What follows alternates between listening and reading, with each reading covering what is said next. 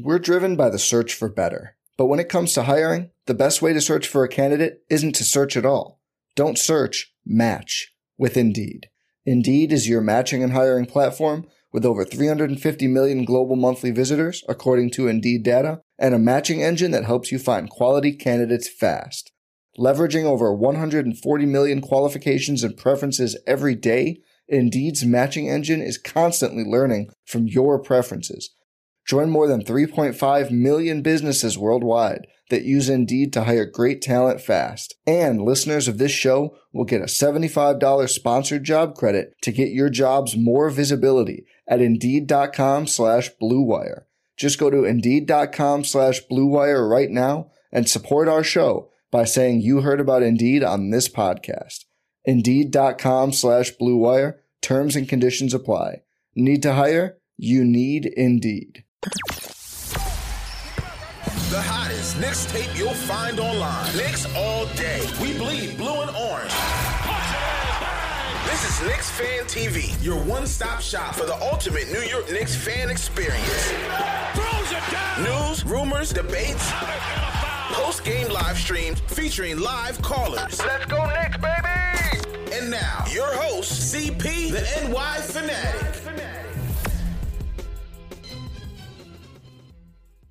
All right, salute to Knicks Nation, CP the franchise, back at it. Salute to everybody in the chat. Once again, hit that thumbs up button for your boys.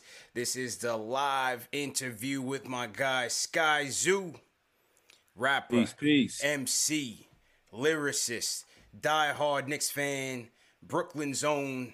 Skyzoo, what's going on, man? Welcome to the show, bro. What's up, bro? What's up? What's going on, partner? I had to run to the fridge in the man cave real quick because I said we're going to be sitting down for a while. Of course. I got to get situated and get it together, you know what I mean? Of course, man. Nah, thanks for joining me, man. Well, let's start this off. You know, you and I had connected at, before that, but in person at Knicks Hawks Game 4, man. Yeah. And Knicks on their way to getting routed and ultimately getting out of this series last Wednesday, Game 5. Just talk about the overall season. You know, how did you reflect back on the season once it was all said and done? Oh, man. Well, you know, it was a Cinderella season for sure. You know, it was a Cinderella season, which is a good thing. It's something we can build on. It's something that we can know, okay, this is where we started. We didn't even know we would start this high. So now, you know, we started here and there's nowhere to go but up. You know, now there's expectations. Now we prove we could do certain things, right? So it's no turning back. There's no, we doing this year. Nah, like last year, y'all was cooking, so y'all got to keep cooking. And that's the league. That's everybody looking around like, oh, y'all showed something. Like, show that it wasn't a fluke. You know what I mean? So now there's expectations and everything to meet. So it was a good season, man. We didn't expect this. We was fade for Cade. You know what I mean? Yeah. We was, go under the rug for Suggs. Like we was, you know what I mean? We had all that kind of talk going on in November. And now, we sitting back like, yo, we hit the playoffs, boom, boom, boom. Like I said, there's nowhere to go but up. Yeah, nowhere to go but up, man. And today it was just announced that Tom Thibodeau named Coach of the Year. You know, so that goes with Julius's most improved player of the year. What you think about the job that Tibbs did this year with him? I thought it was amazing. And going into the season, I definitely was with Tibbs getting the job because of his prestige and what he's done, and his resume speaks for itself. But the one thing that scared me was running people's knees into the ground. I was like, yo, Tibbs gonna make them boys work. And I don't know, we saw how that went before, and he did. Julius and RJ led the league in minutes. I mean, so he did, but thank God they seem to be in great shape and they cool. But Tibbs did an amazing job. This pretty much similar roster to the year before. A few different pieces, give or take, but very similar to the year before. And look at what we did. Look at what he did. So, you got to just give it up 100% to him. Yeah, true story, man. And I came on earlier to talk about him winning the award. And, you could make the argument about, players being overworked because it did look like they kind of ran out of steam at the end. For me, it's just hard to tell, objectively whether or not that happened without seeing players, getting hurt or directly saying it. You could tell, like I said, that Game 4, being there in Atlanta and watching D Rose limping off the court, he definitely didn't look good.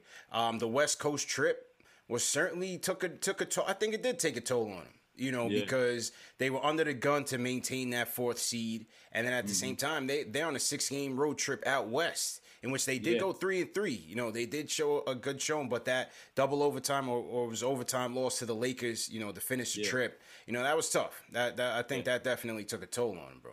100%. I think the only thing, too, with Tibbs, you know, as much as I like him and as much as he deserved to get this award, you hope that 39, 40 minutes a night doesn't scare people off when it comes to people wanting to come into a situation. It's one thing for this to be a team that Tibbs inherited. Like, all right, we got to play 40 minutes a night. It is what it is. But it's another thing for somebody to choose to play 40 minutes a night. You know what I mean? So you just hope that doesn't hold people back. You know, I know people talk about Kawhi and all that. We all know Kawhi like to chill when it's time to chill, or when it's not time to chill. He like to chill when he say, nah, I ain't doing nothing tonight. I'm cooling. And Tibbs ain't going to be with that. You know what I mean? So we hopefully, you know, his ways don't scare off potential incoming players. But we rocked and rolled, man. Like, I'm super proud of him. Super proud of him. True story, man. Once again, salute to everybody in the chat. Once again, hit that thumbs up button for your boys. Hit that thumbs up button for your boys. I wanted to say that for so long because that's your tagline. Hit that thumbs up button for your boys. You already know, man. You already know. Absolutely. This is Knicks Fan TV Live, presented by Manscaped. Special guest Skyzoo in the building. We're talking Knicks and his upcoming album dropping this Friday, All the Brilliant Things. So we're going to get into all of that, man. If you guys want to call in, talk about Knicks, talk to Skyzoo, man. The phone lines are up, 657-383-1509. We'll also take some calls via the Discord as well. Talking about this season, bro, who was your biggest surprise this season? I think Randall was everybody's. I think if you ask anybody, it'll be kind of unanimous. You know, going into it, you know, everybody was like, yo, we got to move on from Son. We got Obi. Obi going to take over that spot. And I think Julius was watching the draft and was like, oh, word? All right. You know what I'm saying? And that's just me saying that. I don't got no intel, no nothing. Obviously, they get along well on the court, but I think the competitive spirit in him might have been like, oh, word? That's what we doing? All right. You make kids rethink that. And he cooked. He proved it. Yeah, big time, bro. Now, on the playoff side of things, didn't really go so well for him. You sat there, you watched the whole series. Yeah. Did your view on him change by the time the playoffs ended? No, I think it just showed you have somebody who's really talented and who put in a ton of work. This was a situation of, as talented as he is, the work definitely was what pushed it over. You know, it was that whole type of vibe. And regardless of all of that, it showed heads need a roster upgrade. You know, and I remember talking to some of my peoples, you know, in my chat with the Knicks and all that, and you know, with my Knicks fans, you know, homies and all that, and it was like, yo, we need a roster upgrade bad. Like, regardless of how dope the season went and the Cinderella season and the magic of it, yo, we really need a roster switch up. You know, there's not a lot of, I mean, some heads, but not a lot of heads that need to be coming back. As much as we may feel some type of attachment to them because it was kind of a grit and grind season, not to borrow that from the Grizzlies, but kind of a grit and grind type season and blue collar lunch pail 93, 94 season. Yo, we need some talent. You know what I mean? A lot of this was, you know, squeezing, you know, water out of a rock. You know what I mean? Like we need a real talent upgrade at a lot of them seats on that bench. So, you know, but I think that's the only thing that improved with Julius, that you're putting so much on his plate. And if you had a real point guard, if you had a sniper in that starting lineup, you know, if you had those types of things around him, he'll really be able to cook. One night he may be the number one night he may be the number three, because you got that much talent on the squad. And it don't got to be, you know, Miami big three or nothing like that, or Brooklyn big three. You know, you just need the right talent around him. Everybody need to be able to go get 20 if they have to, without losing sleep. Yeah, and that's what it got to be about. I agree, man. You know, I was one coming into the season. Before the season started, I'm like, yeah, we need to move on from him. He's not the guy. And then he came in, turned the whole thing around, made winning plays. You know, that's what I was looking for. Can he make winning plays? Can he shoot the three at a reasonable clip where I won't miss Porzingis? Because obviously that was one thing that Porzingis did, not make winning plays. But he was a nice shooter from three. Yeah, you know, Julius' first year, he was 29% from three. He was laying bricks out there. So, and then on top of the turnovers and everything, he just wasn't a guy for me. But he really proved me wrong this season. You know, playoffs was disappointed for me, man. Just watching it and going from 37 points per game against this team, the Hawks, to 18. You know, 58% from the field to 38%.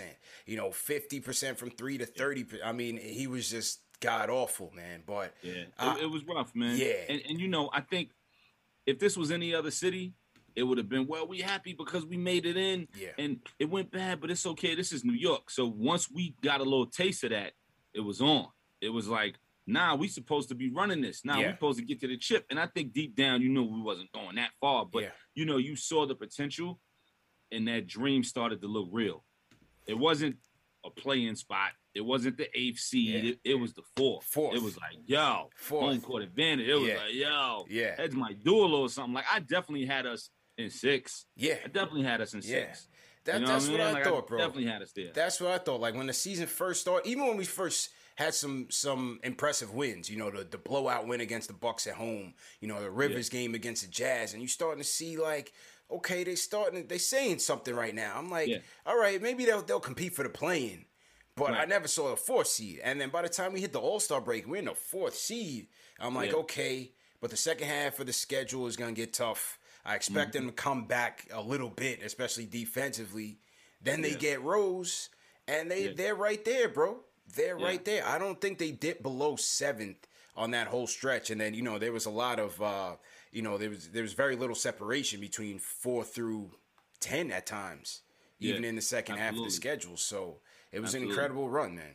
You know, confidence is everything. And confidence can push you through a lot, whether it's sports, whether it's music, whatever it is. Confidence can push you through anything. So I feel like once Heads got on a little run, there was a confidence that kicked in with everybody from 1 through 15 of, yo, we could do this. And there was a confidence of Julius like, yo, I might be the nicest, might be top 10 in the league right now. Like, there was a confidence within him that pushed it. And then I think with the playoffs, them lights got bright, man. I think it got bright, bro.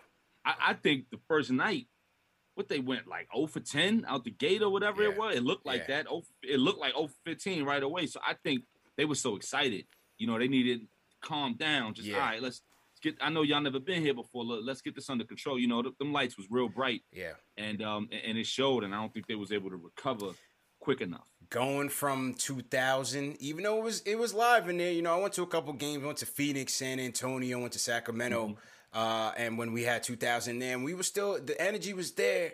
But, bro, when we went to 15, y'all forget it. That place was rumbling, bro. Forget it. It was like back in the days, right? Yeah. Oh, my good. Yo, it was rumbling in there when I tell you, man. So, you know, it was a good time to be there, but it's just tough to see them flame out that way. But I just felt like they lost to, you know, a better team in the Atlanta Hawks. They got talent over there, man. I ain't gonna hold you. Trey is for real. It shows you when you got a real point guard what can happen, man. Like, Trey is for real. You're still waiting. Still waiting. You know what I mean? But, you know, that's nothing to D Rose, but, you know, he could only do what he could do. Oh, no, not at all. Yeah. That's somebody I want to see come back next year. Yeah, I'd love to see him come back. I would love to see him come back. I just, you know, as a starter, he's not going to hold up. You know, we just need that long-term option. But I would definitely sign up for bringing D Rose back, man. 100%. Biggest disappointment this season? Who are you most disappointed in this season? Oh, man. That's tough, man. Yeah. Some of them, like, you could say Obi, but Obi didn't get the shot. Right. You know, because if Randall wasn't here, clearly Obi was going to be the starting 4. He was going to get all the touches. It was going to be him and RJ throwing the rock back, boom, boom, boom. You know, it was going to be all that. So you want to say Obi, but you kind of can't, you know? You can't just throw the kid in like, all right, I know you ain't playing 3 games, but just go. You know, like, you know, not as a first-year guy with all this, you know, they had this picture on the side of the building, and now you're not playing. Right, the expectations go from here to there, and you know what I mean? Like, the garden had him wrapped around it one day. The next day, it's, all right, son, hold it down, because Julius is cooking. You know what I mean? So, you know, you can't really say Obi as much as it seems like you want to. I don't know, man. RJ cooked. I guess Mitchell, but just from a health standpoint. You know what I mean? Just from a health standpoint. And that's out of his control. So it's hard to say that. You know what I mean? It's because the guys you may have been disappointed in, you kind of knew they was going to be a disappointment before the season started. You know what I mean? Like, the guys at the end of the bench or whatever, like, you knew a lot of them guys. You know, you knew what Kev was going to do, and, you know, you knew where that was going to be. You know what I mean? Like, them type of guys. And, you know, it is what it is. But you saw that coming. You know, you saw that being on the way. I'm going to go with Kev, bro. Because I just felt like he started the season off okay. Like, we gave him the nickname Corner Boy Kev. He was hitting the corner 3 at 50% of clip. Him and Julius had that connection going. And then, you know, he lost his playing time. Obi took his spot, basically. And then you just never saw him. And then even in the little minutes that he got, he just, he just never really put it together well, man. I think Kev's career so far, 3 years into the league, has been a huge disappointment, from his rookie year. We're talking about overall. Absolutely. Overall. I mean, you're talking about a guy who lotto pick, supposed to be, the small forward of the future, take over, when Melo spot, when Melo left. Like, he should have taken Bullock's spot, to be real. He should have taken Bullock's spot, bro. Right. Like he was supposed to, Melo left, he was supposed to come in and fill those shoes of, all right, we need a small forward that could do it all, boom, boom, boom. And, when a guy doesn't get playing time, and it's not like when he's in the game, he's doing so much to warrant him not playing. So that means there's something going on in practice that Tibbs is seeing, like, I can't play, son. You know what I mean? That could go for a lot of guys on the team, but that means there's something going on in there. We all see he got talent, but we know he don't really have that dog in him. We know he don't really have that, I'm going to go out there and get it, whatever it takes. And then you look at the guys they passed, MPJ, man, like, it's disgusting, man. And that was Fizdale, man. That was Fizdale who pulled that trigger, man, for those who don't know. Perry, you know what I mean? Like, too, I'm sure you know because you all the way tapped in. Yeah. That was Fizdale who saw them in that game of 21, Miles Bridges, Shea Gilgeous-Alexander, and Kev. And apparently Mikal Bridges playing right now. Suns and Denver about to kick off. Mikal Bridges is having a monster year this year, bro. Yeah, absolutely. These, they playing 21, and Kev is going crazy.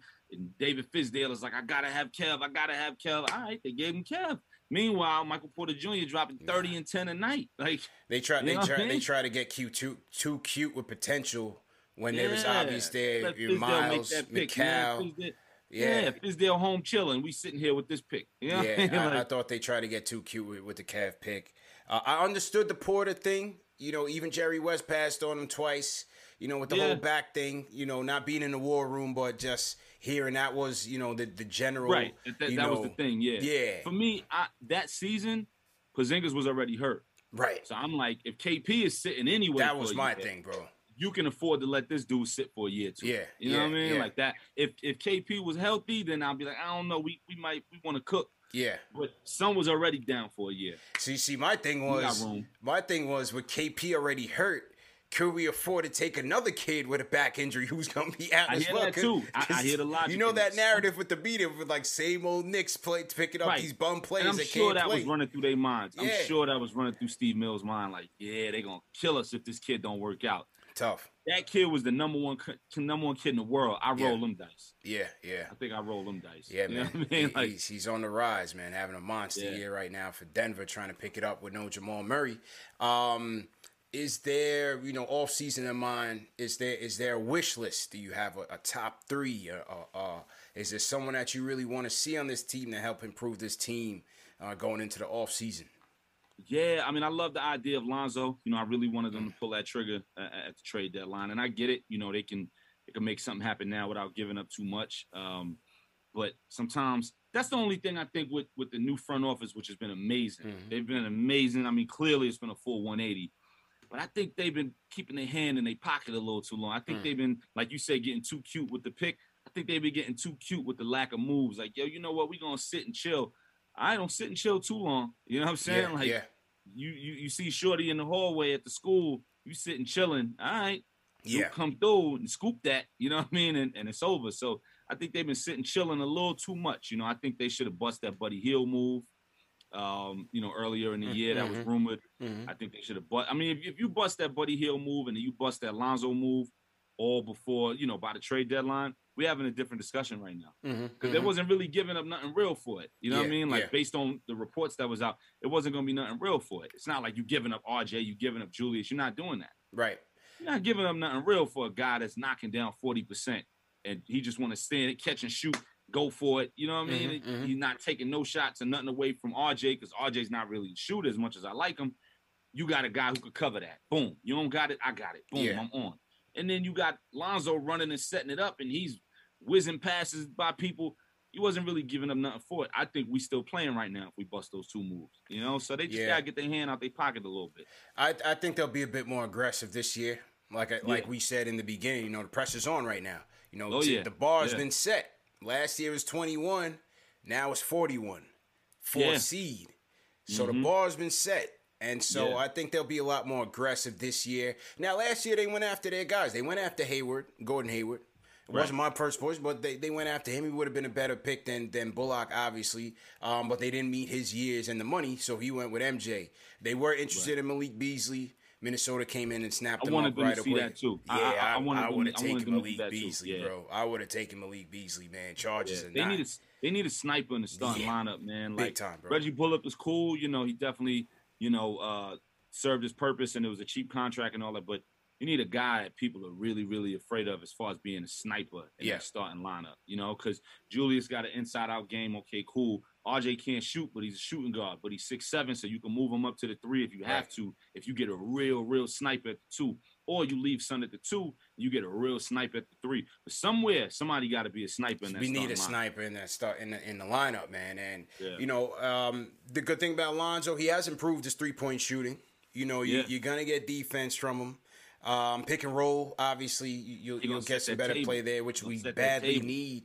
And we need somebody that can push the rock in transition, man, because I look at RJ, Obi, and Mitch as 3 guys that really need to, especially RJ. You got to get him going in transition to help him score the ball much easier. Obi as well.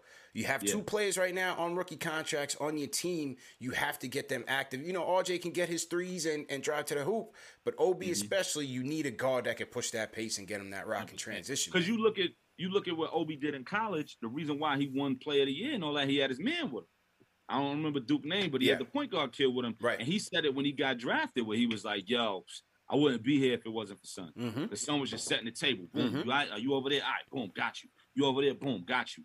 You do that with Obi, he's out of here. You know, you do that with an RJ, he's out of here. You even get Julius that help. Only thing I didn't like about Julius this year, and I thought he was great, his jersey is in the mail on the way to my crib any minute. I hated seeing him bring the ball up full court. Oh, man, I still hate it. I hated it. I'm like, dude, you're not a point guard, baby. Like, as nice as you've gotten, you're not a point guard, baby. Get that rock up. But on the other side, I get it, because you may not have nobody that you really trust like that. Like, there was moments where, like, Heads would get a rebound, RJ or whatever get a rebound, and he would call for it. Like, he would call for it under the rim, like, yo, get that up. Yeah. And then he would bring it down the hole. I'm like, no, you get that up. No. You know what I mean? Like, in the series against and get ready to score 2 or 3. Yeah, in the series against Atlanta, he did it and looked like last year's Julius, turning it over. It was I don't need him bringing the rock up at all. You know what I mean? We need a real point guard so that there's no excuse. If he's like, yo, get that up, like, nah, Duke, go over there, I got you. Yeah. You know what I mean? Yeah. Like, and then he can continue to cook and get his 25 a night or whatever, while Lonzo or somebody coming off with 8-9 dimes a night. You know what I mean? Yeah. Like, that. It's important. I don't want to see Son bringing the rock up no more. As much as I like Son and he got busy, leave that alone. Need a true point, man. So I'm putting Dame outside of the bubble, outside chance, and then inside I would put Lonzo. Can they get Brogdon? There was some Brogdon rumors circling around, the trade deadline. We'll see if Indiana makes him available, see what they want to do. Jalen Brunson with the Mavs. I like him. Tough guy. Rick Brunson played for the Knicks for a while. Jalen Brunson, part of the CAA family. I wouldn't be surprised if they snatched him up because Tibbs knows him. The relationship is already there.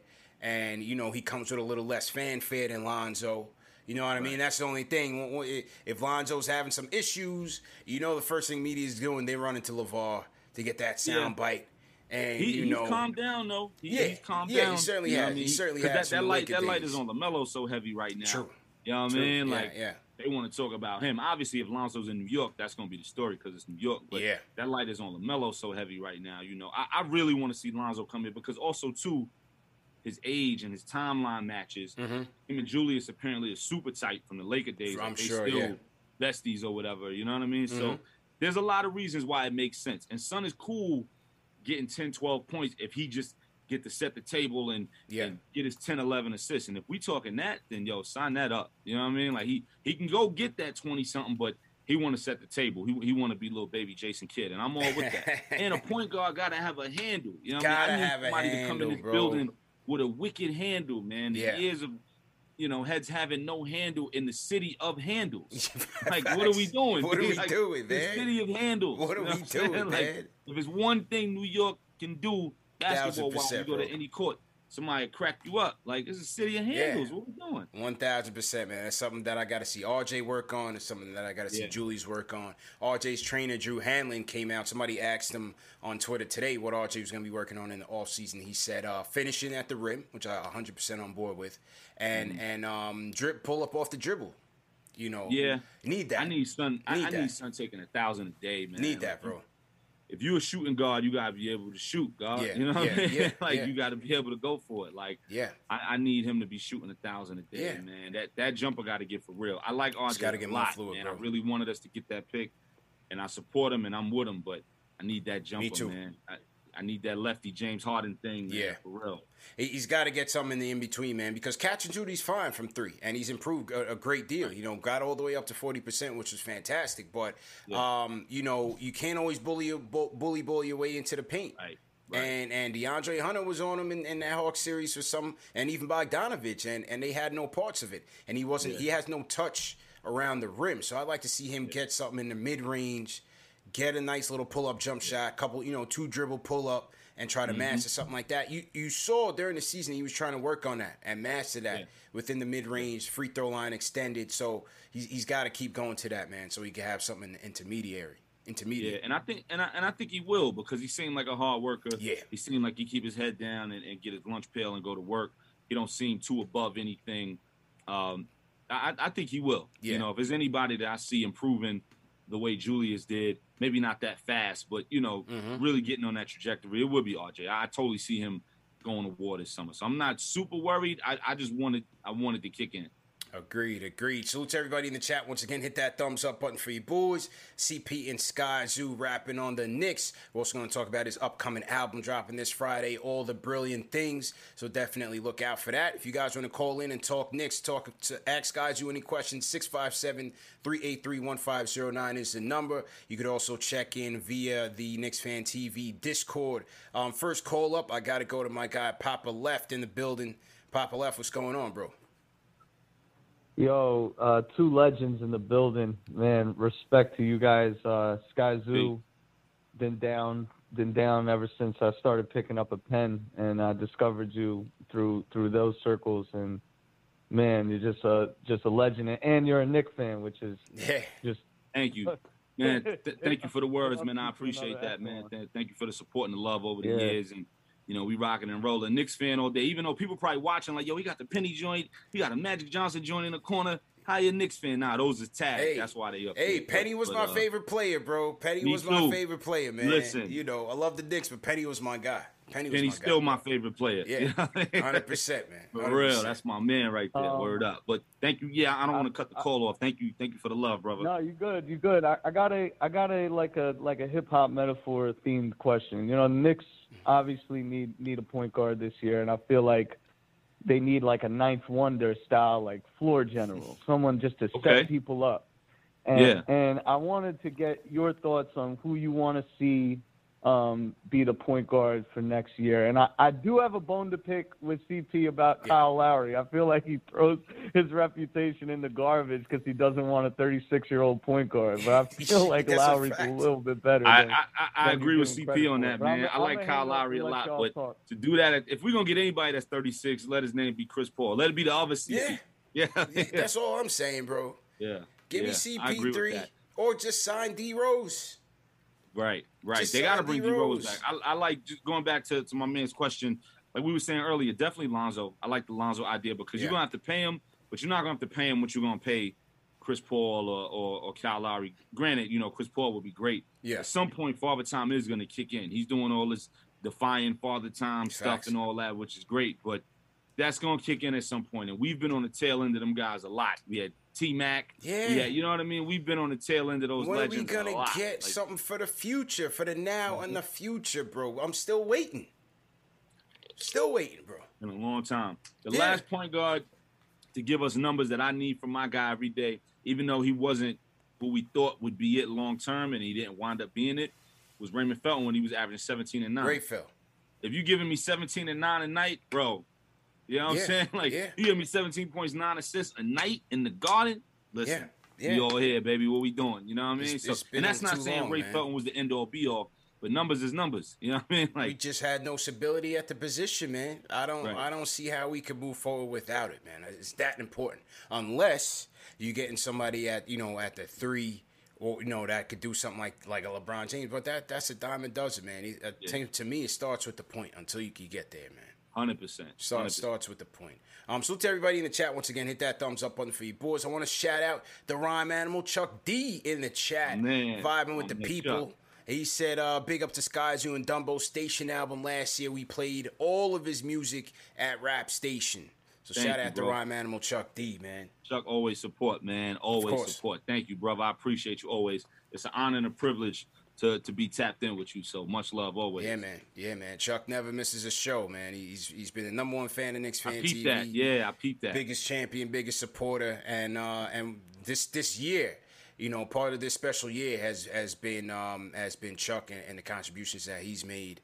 Nice. And really opening doors for me, man. So I can't thank him enough. So salute to Chuck. Hope you're doing well. And all right, so we talk current day Knicks, but let's go back in time. Like, what was your earliest memories of being a fan? Like, how did you come to becoming a diehard Knicks fan? I was born in it. You know, my pops, Knicks fan, used to go to the Garden. He always talk about how you show your high school ID and get a ticket for $3. Yeah. You know what I'm saying? Like, and Chuck probably knows because I'm sure they're around the same age. Right. My pops in his late 50s, you know. So he's like, man, Sky used to go to the Garden, and if you had your high school ID on Tuesdays and Thursdays, your ticket was $3.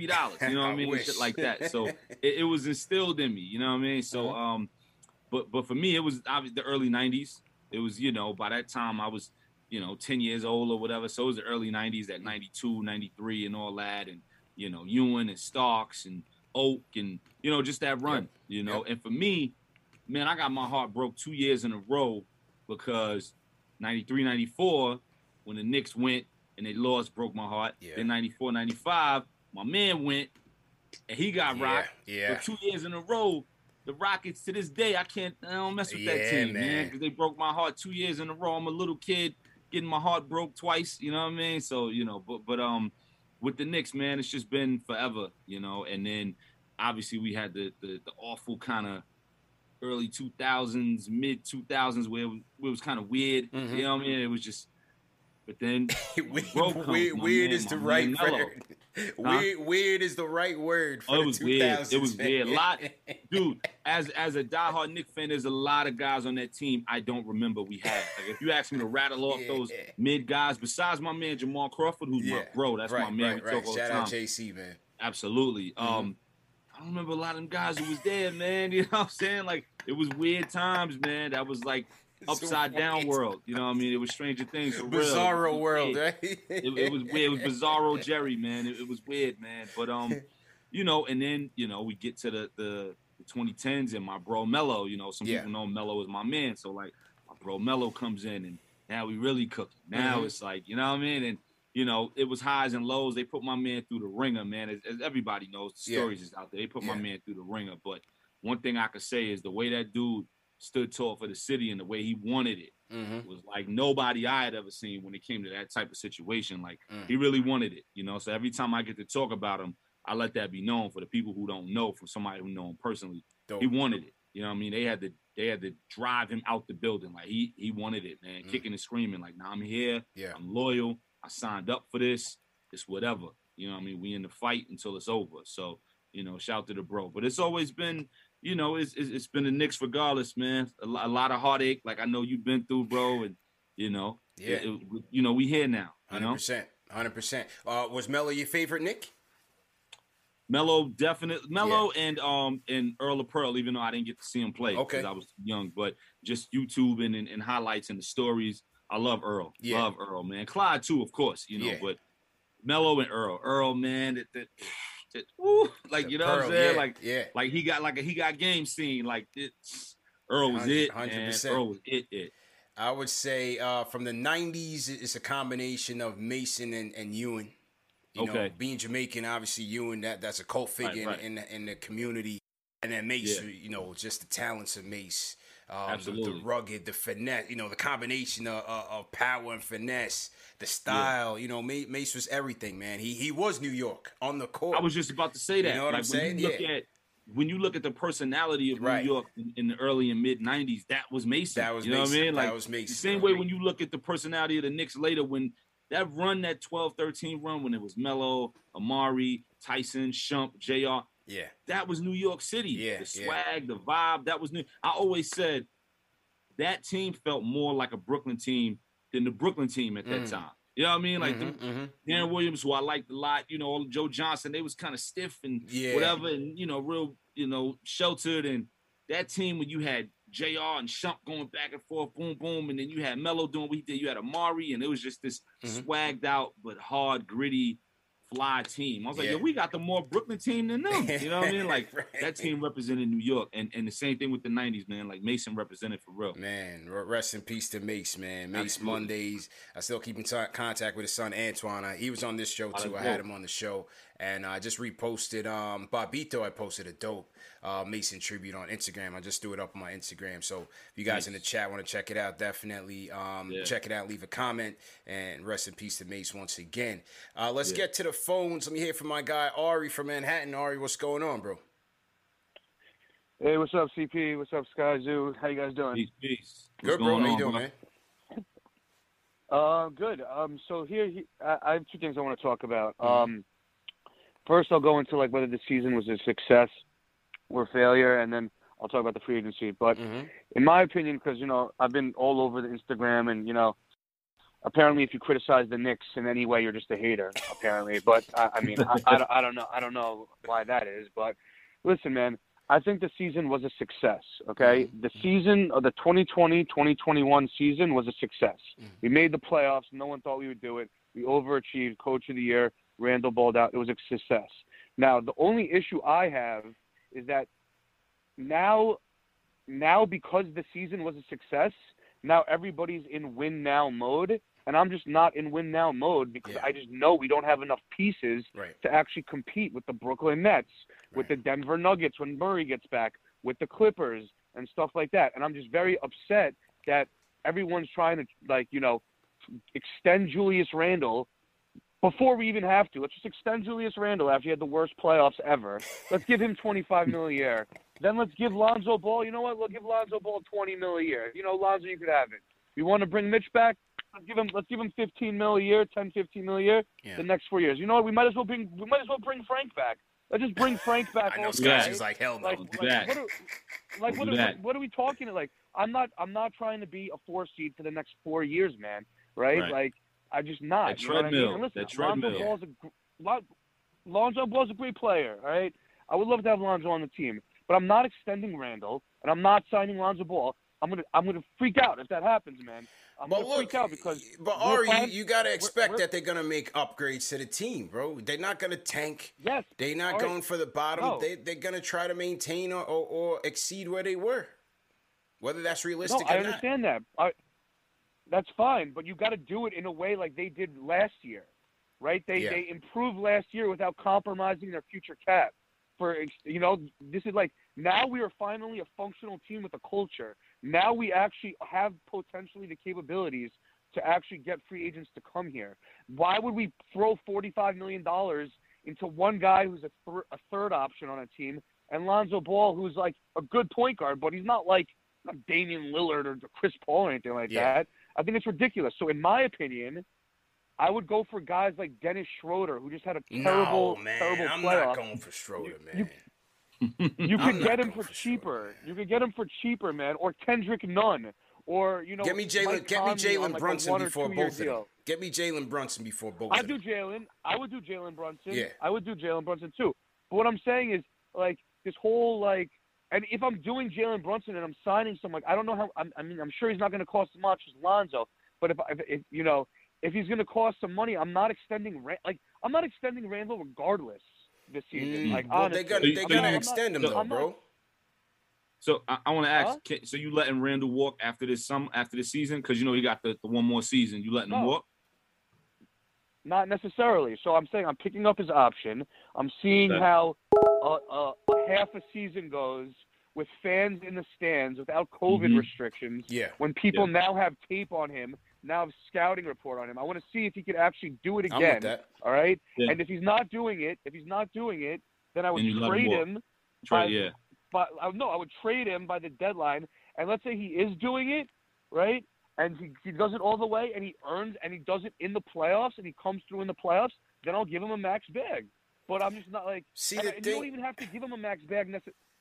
You don't even have to give him a max bag necessarily because he could be like the D'Angelo Russell.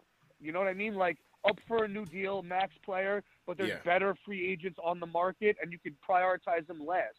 Like there's other options, but we have to keep the cap clean, and we have, whatever. Yeah. That's my take. All right, bro. Appreciate the call. Listen, I still think they're gonna be responsible in making moves this all season. It's not to say that they're just gonna blow the whole thing and spend all the $60 million that they have and trade all the. I don't think they're gonna do nothing crazy like that. But I do think they're gonna make one or two acquisitions. Well, they have to. They have to. They have to show we're going upward. We're not being complacent. Correct. We're not trying to be on a treadmill. And like the thing that, homie said, I agree with a lot of what he said on there. When you look at the Julius thing, you got to say, okay, let's give him another run and see what he can do. Yeah. Because those lights got real bright and real hot. Let's see how he bounces back from that. So like he said, with fans in the stands and all that stuff, like, let's see how that goes. The thing about it, what the Knicks got to be careful with, they got to show loyalty to what they have, to everybody around the league that's watching. You're selling to other people. You're selling to other people. If players see the season Randall had, and as players, they empathize with one another. So they're like, yo, son got busy during the season. He was playing 40 minutes a night. Playoff came, and he shrunk under the moment. Yo, man, he never been there before. He never been in the playoffs. He was doing all that work. He ain't had no help. So players around the league is empathizing with son, and they watching like, yeah, I get it, because I know what it's like to be in that position. And if they see the Knicks not show son no loyalty, they're going to be, wait a minute. He went crazy, went hard over the summer, got busy, came back, most improved, and y'all got rid of son? Y'all only re-sign him? So you got to be careful. Like, they might have to do a little something for son just to make sure that other players see, okay, they treat their players right. Yeah. I'm down to go over there. So it's a tricky situation, tricky. I know bro. It's weird and it seems political, but they're going to have to keep that type of stuff in mind. And Leon know that because he was an agent. So he knows the game. How heads think. He knows the game. So it's a tricky situation, bro. I'm with Ari, though. You pick up the player option. See how he does again next year. Is it 2019 Randall or is it 2020 Randall? Hopefully it's the latter. But you got to be careful. You got to because he might see that as disrespect. Like same way Paul George was like, yo, the Lakers ain't want to trade for me. Yeah. All right, cool. Yeah. I ain't going there. So it's the same thing where he'd be like, oh, word, y'all ain't want to throw me that extension just because I had 2 weeks of bad basketball, but I saved the season and I brought us back to life and I sold more jerseys and everything. Oh, word? All right. I'm out. I'm going to Dallas, where I'm from. I'm going to so-and-so. You know what I mean? That's a risk. If you let him go on unrestricted free agency, that's a risk too. So be careful about that. I think from what I was reading, if they were to extend him with this option, I think the max would start. It'd be like a low-end max, like a 28 mil type of deal, which I think would account for like the 40th highest paid salary in the league. It wouldn't even be crazy. You know what I'm saying? That wouldn't even be crazy. That'd be a steal. So if he took it, I would sign him to that, Yeah. And you got to think, does he take it coming off of what he came off of? Right. Like, wait a minute, let me secure this paper. How does he play? Because this thing got real bad in the playoffs. Let me secure it as opposed to waiting out and trying to get that 205 or whatever. Yeah, let me get this one, whatever. You know what I mean? Let me get this 100-something mil for 4 years to secure this paper. Yeah. I don't know. Yeah, hopefully he be with that. So it's gonna be interesting to see, man. So to everybody in the chat, once again, hit that thumbs up on the free boys. CP and Skyzoo in the building. Remember, this show is presented by Manscaped, fellas, the #1 men's grooming tool from below the waist. This is the new Lawnmower 4.0, fellas. You know this is my go-to right here. Comes with the ceramic blade, skin-safe technology to cut down on those nicks. Not the bad nicks, not the good nicks, the bad nicks. You know what I'm saying? You gotta be careful. Comes with the LED light, man. Now it's a spotlight, so you could do it in the dark, whatever you into, man. If the lights go out in the house, you could use it as a flashlight too, man. Great battery life. It comes wireless or wired charging, so great battery life as well. And yeah, man, as usual, you know my guys at Manscaped are taking care of you guys. 20% off plus free shipping. If you go to manscaped.com, enter promo code Knicks. And once again, manscaped.com, promo code Knicks for 20% off plus free shipping. All right. Just got to pay the bills, guys. You know what I'm saying? Just pay the bills. Nah, it's all good. I get it, man. I get it. My man on the last call mentioned Francis, man. Yeah, I know. When we were in the A, man, that was the last thing you said before we parted ways. Yeah, we got to get rid of Frank. That kid, B. Listen. Shout to Ash, who, when I'm watching, I'm like, yeah, you get it. You get it. You know what I'm saying? Like, you understand. Man, that kid, B, first of all, I ain't never going to be mad at no black man out here making some money and living his dreams and getting in the league. That kid, yo, I got to, on my computer, I keep an airfrance.com tab open. So if ever a flight is needed for this guy to go back, I'm prepared. You know what I'm saying? Like, I'm prepared, and I know half the chat is probably Frank fans. Yeah, there's some Frank cool. hives in there. I feel bad for y'all. I feel bad for that hive. I got an Air France page up right now. The moment it's a go, I'm ready to purchase that flight for son to get up out of here, B. That guy needs, man, listen, B. I don't know if they're going to keep him. Hope not, man. They have the team option on him. I'm not sure. Man, he got 9 lives, man. Yeah. He got 9 lives. Yeah. He gonna survive trade after trade after trade. Yeah. He got 9 lives, man. I'll give it to him. You know what I mean? Yeah. That kid gotta go, man. Like, come on, B. How many chances? You 6'7", 6'6", you got a 7-foot wingspan. Can't figure it out. Can't figure it out, man. Got all the tools, B. Frank Got tools like my man out, right bro. here. And you know plays what I mean? defense. And as you said, it's something in practice that Tibbs didn't see, that Mike Miller didn't really see, and to a certain extent, Fizdale didn't see. I'm glad you brought that back up. Man, you looking at the most defensive-minded coach ever in the history of the league, probably. Has no this use is for a the dream kid. come true. I got a kid who all he do is play defense. Yeah. I got the guard version of Joakim Noah. Come on, let's go. You know what I mean? Like, all he want to do is block and guard and steal and that. You can't crack under him. He's not getting the whole hive should be like, we out. I get it now. We out. What do you need chances? You got a guy who was catered to this guy as far as coaching. You got the perfect coach. All he want to do is preach defense. You can't crack that? Yeah. Come on, B. Just down the plane, B. It's unfortunate, man. He ain't a bum, man. That kid's a bit of it. You know what I'm saying? Like, come on. That kid's a bit of it. You know what I mean? Like, come on, man. Let's get to the Discord. We got a call coming in from the Discord. Dave Noddy, you up next. Go ahead and unmute your mic. Dave Noddy, what's going on, Dave? Dave going once. It's a little delay in Discord. Yo. What's really good with y'all? Yo, what's good, my dude? Chilling, man. First of all, just wanted to say appreciate the job that you do. Yep, appreciate, bro. You was down out here, you know what I mean, and I appreciate you. SK, man, how you feeling? Peace. Health wise, like I know you was in the hospital recently. You feeling good now? Everything all good? Yeah, I had a polyp on my throat over the summer, and so I had to have vocal cord surgery and all that. But thank God it all went smooth, as you can hear. I'm back to normal. Yeah. I had the surgery. They got rid of the polyp. Thank God it wasn't cancerous. I couldn't speak for a month. So it was wild. Like for a month, I was walking around the house with a dry erase board, like having conversations, writing them down. It was the worst thing ever, man. So, don't take this for granted. And I don't smoke. It just happened from like touring so much. A lot of times people, you have that situation and people assume you're smoking or whatever. I don't smoke at all, so it just was from touring. I've been touring since 2008, you know what I mean? So religiously overseas in the States, whatever, every year. So, it came down on me. But, I appreciate you checking in and asking on that, man. I'm all the way good, as y'all can hear. I'm all the way live back to it. That's what's up, man. Good to hear. Word up. Appreciate it. I'm going to run through it quick because I know you got other people on the line and whatnot. But first off, for you, Sky, that Retropolitan LPB, listen. Yeah. You put your whole foot in that joint, fam. Thank you, brother. Obviously, Thank you. Me and Pete Rock. Shout out to everybody who copped Retropolitan. Man, he's going to come with the heat, but you definitely killed it, too. It's all good. Eastern Conference All-Stars, you put it in, man. Yeah. So, good job. Thank you, brother. You tapped in, man. You tuned in. I appreciate that. Of course. Listen, man, I've been hearing you since you, quote unquote, had a mother's putting up Skyzoo posters.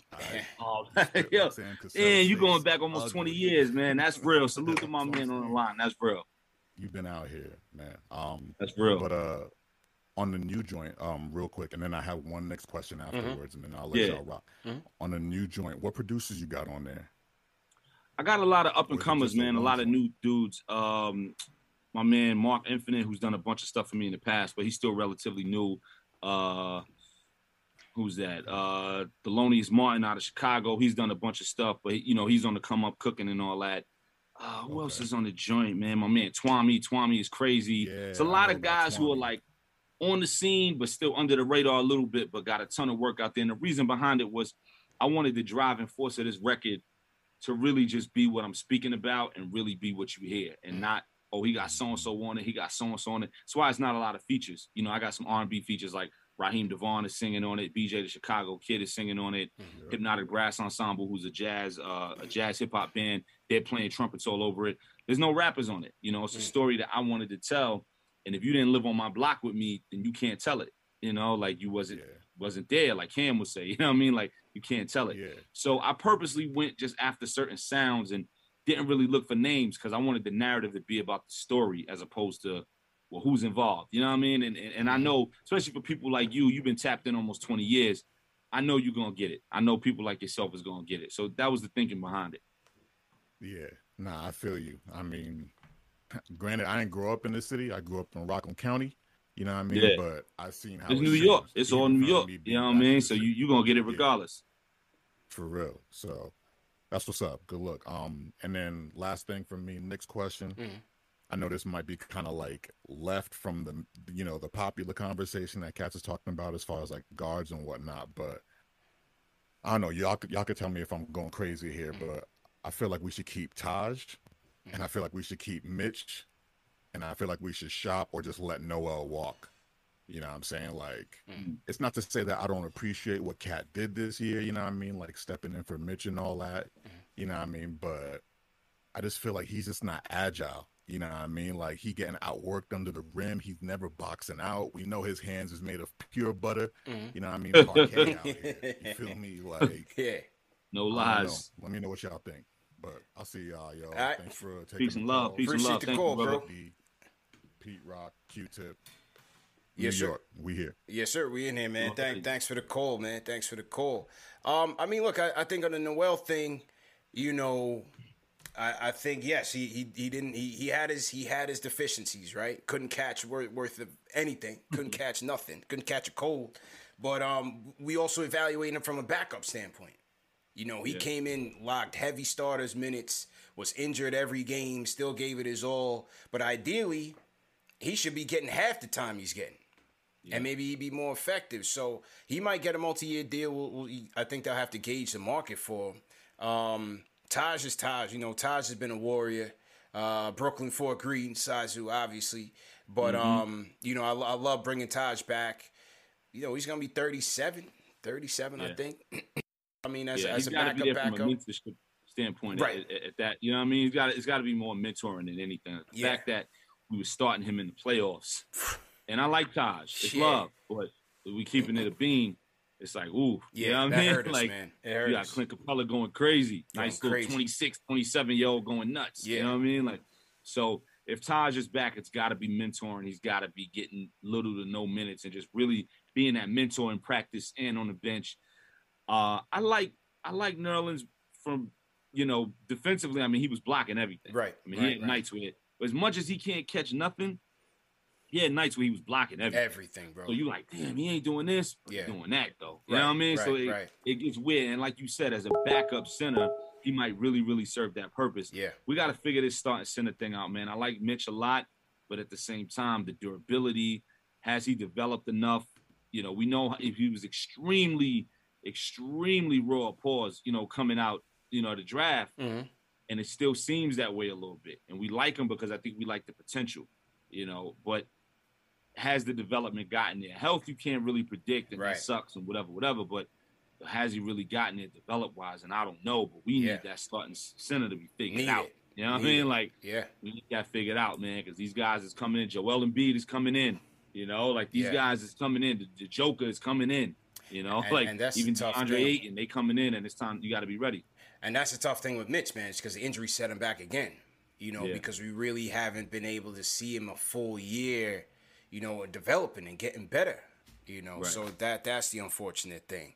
But let's talk about you, man. The last caller mentioned the project, all the brilliant things coming out this Friday as well. Let's start from the origin story, you know, for the fans that might be watching that don't know your story. Let's start with the name. You know, how did you get the name Skyzoo? Where did that come from? Oh, man. So the way I got my name is Skyler, Skyler. And so Skyler, or Sky for short. And as a kid growing up, you know, I was a toddler, and there was a group, it was a disco group who I wasn't old enough to even remember the music like that at the time, but there was a disco group in the early 80s named Sky. It was SKYY. And they used to put Sky on the front of all their songs or albums. It was kind of like part of their brand. So it would be like Skyline and Skyport and Skyrocket and stuff like that. And they had a song called Skyzoo.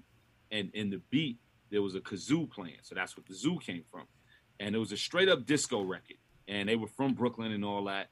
And, you know, my family, cousins and aunts and people in the house would call me Skyzoo as a nickname when I was like 2-3 years old after the song. And it stuck, you know. So when I started rhyming years later, I started rhyming when I was 9. When I started rhyming, I knew nobody would have it. It was so unorthodox. Like I knew nobody would have it, you know. And then as I got older, so I'm young, 20, 21, shopping deals, shopping demos back in the demo days and trying to get on. And I would take meetings with people. And I remember taking meetings with majors and they would be like, yo, your music is crazy. But yo, you ever thought about changing your name? And I'll be like, nah. And they'd be like, yo, your name is so weird. It's different. Nah. And my response to them was, yo, you got an AZ, you got a Jay-Z, you got 50 Cent. There's some weird names out here. And those guys made millions off of it and became household names. We'd be all right. You know what I mean? And now we all right. You know what I'm saying? Like, it all worked out. It worked out. So I'm good, you know. But that's where my name came from. I know nobody would have it. That's dope, man. Unique indeed. Shout out my guy JD Sports Talk. Sends a super chat. He says, Skyzoo, let us know who was your inspiration growing up and your top 5 all time. Oh man, my inspiration. I started rhyming at 9 off of Chi Ali. If the fans in the chat know, Chi Ali was part of the Native Tongues movement, Tribe Called Quest, and you know, Black Sheep and all those guys, all those legends. And man, I'm at home watching Video Music Box, and if Chuck is still in the chat, Chuck, no, you know what I mean? Yep. Absolutely. I'm watching Video Music Box on a Saturday, and AJ Nothing But a Number comes on. This 14-year-old kid rhyming, and I was like, yo, what is that? And I was stuck. And right away, I started rapping. I was like, that's what I want to do with the rest of my life. I played ball a little bit. I did little things and, you know, whatever, but it was always about the music. So that was how I got started. But my inspirations as far as becoming an MC and getting to where I am lyrically, you know, I grew up a block away from Biggie. You know, I'm seeing him on my hat. I grew up on St. James. So, you know, Big, Jay, Nas, that whole trinity. Of course. Black Thought, you know, Black Star, Mos Def and Kweli. Yeah. All those guys. The Genius had a huge hold on my upbringing coming up when Liquid Swords and all that dropped. Of course, Ray, Purple Tape, you know, all that. And when I started really, really getting into my pen, it was about wanting to make sure I upheld that kind of legacy that those guys was leaving. Even as a kid at 12, 13 years old, my thing was what they was doing. You know, they took it there, so I got to take it there. Like, that was how I looked at it, and that's why I'm where I am now. Top 5, I think I named them all, man. Big, J, Nas, Thought, Mos, Qua, as in Kweli, 3000. That 5th spot always fluctuates. Yeah, okay. You know I mean, all like right. that 4 and 5, it always fluctuates. Yeah. You know what I mean? But those type of guys. Anybody watching, you know what type of time I'm on by the people I just named. I'm glad you put Thought in there, man, because I feel like he doesn't get enough credit, man. Black Thought is so raw. One of my favorite artists for sure. He's a phenom. He's a phenom for real. 1,000%. He was on my album Music for My Friends a couple years ago. Okay. So that's my man. Yeah. What about the Locks, man? Love the Locks. Favorite group of all time. My favorite group of all time. Yeah, favorite group of all time for me. Favorite group of all time. Without a doubt. You know, I had a line years ago on a freestyle. I said, thought Jadakiss was Jesus. I just wanted to be the Locks. You know what I mean? When I was a kid, that was it. Like, you couldn't tell me nothing about the Locks. Yeah. Still to this day. And now those my guys. Like, I got records with Styles, records with Jada. Like, those are my guys. Man. But, like, that's my favorite group ever. Me too. Me too, bro. Hands down, favorite group of all time is the Locks, man. No doubt about it. Shout out Flo Hypnotic in the chat. He sends a super chat. He says, Salvation is all-time classic. Salute to Skyzoo, the legend. Thank you. That's my debut joint from 2009. I appreciate that. Chuck D. The Rhyme Animal says, super chat. He says, Skyzoo, get the man's catalog while picking up all the brilliant things. Retropolitan with Pete Rock, In Celebration of Us, The Easy Truth, Music for My Friends. That was the debut, right? Music for My Friends? That was what? Your debut album. No, the Salvation was my Salvation was his debut. Yeah, but Music for My Friends is in there. Yeah, yo, Chuck is the best, man. Like, You got Chuck D rattling all this off. Whole He could be doing Dream a Deferred, million other things, and you know what I mean? That's Chuck is the best, man. It's Dream Deferred, Milestones, The Bluest Note, Peddler Themes, etc. So Chuck is in here rolling off the entire catalog, man. You know what I'm saying? Yeah. Like, come on, B. That's 100%. Real. That's real. Papa Left sends a super chat. He says, Skyzoo will tell you the money on the Ave can't hold cap space forever. Don't be afraid to spend the bag in free agency if the right player wants MSG. Shout out to the homie. He took it back. I know what he's talking about. This record I did with Rex, with my man Rex, Money on the Ave. Okay. Shout out to the homie. Yeah, people tapped in. I see it. Yeah, man. The people definitely tapped in. We seen a couple hashtag Skyzoo in the chat as well, man. So salute to everybody in the chat once again. Hit that thumbs up button for your boys. So we talked about your hip hop inspirations. How about off the mic? You know, in life, who were the mentors or the people that really inspired you to get to where you are today? Oh, outside of music, I talk about my pops a lot. My parents really, because I was one of the kids in my neighborhood. It was like Trey and Boys in the Hood where I had both parents, and they weren't in the same house. I would go back and forth, but I had both parents. But then also too, you watch like Everybody Hate Chris. How it was like one dad on the whole block, or two dads on the whole block. That was my pops. It was my pops, and my man had his pops across the street, and that was it. Like, you know what I mean? Like, that was it, man. So, I say all that to say definitely my pops. Yeah. Just having pops in the crib 24/7. Definitely my pops. Spike Lee, of course. I got a record called Spike Lee was my hero. Yeah. My bro, Talib Kweli. So Spike has always been a huge inspiration for me. And now Spike is my man off of the record. When I did the record years ago, he reached out and we got super tight. And to this day, that's big bro. Man, and I'm a huge jazz head. Anybody who really, really knows my catalog and knows my story, I'm a huge jazz head.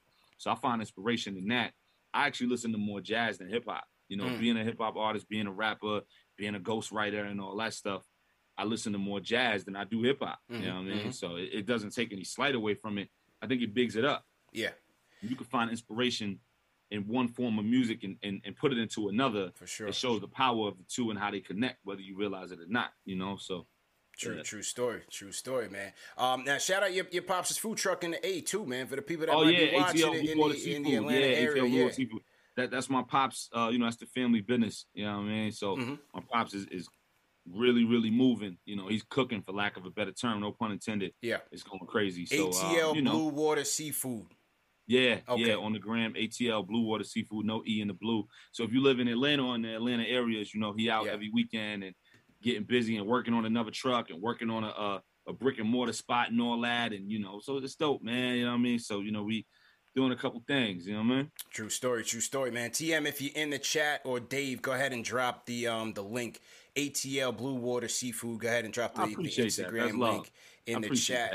He'll get a kick out of that. I'll be like, yo, boom, boom. He'll be like, oh, word? You know what I mean? So he'll get a kick out of that. 100%. Now, your father, as you say, was your hero now, but back in the day when you were trying to chase your dreams, he kind of pulled you back from some opportunities, man. One in particular, Rough Riders story, or the Bad Boy story. The Bad Boy story was more about your moms, but talk about that a little bit.